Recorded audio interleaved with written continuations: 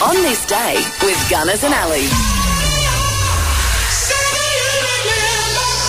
It's Tuesday the 13th of June. Let's check out what happened on this day. She started Australia's first model agency and modelling school and later established a business finishing school.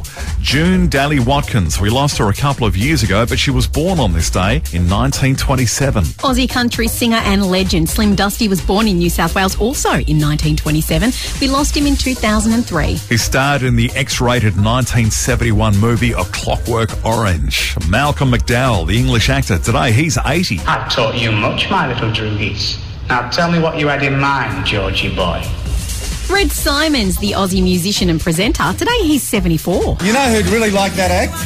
No one. Dennis Lockery, he leads the band of Dr. Hook, the US singer and guitarist. He's also 74. American actor Richard Thomas, best known for playing John Boy in The Waltons, he's 72 today. John Boy, 72. He's not a boy, he's a man. He is. Tim Allen, the US comic actor, as seen in the TV comedy series Home Improvement. Today, Tim, he's 70. And for voicing this guy, to infinity and beyond. Buzz Lightyear, brilliant. so good.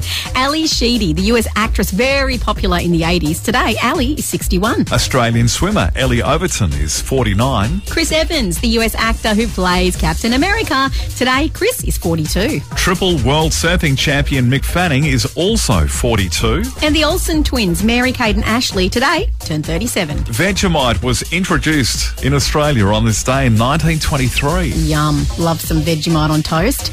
In 1955, the first successful operation to separate Siamese twins took place in the Netherlands. Incredible. And finally, on a sad note, Jim Keys, the Australian singer with the band Masters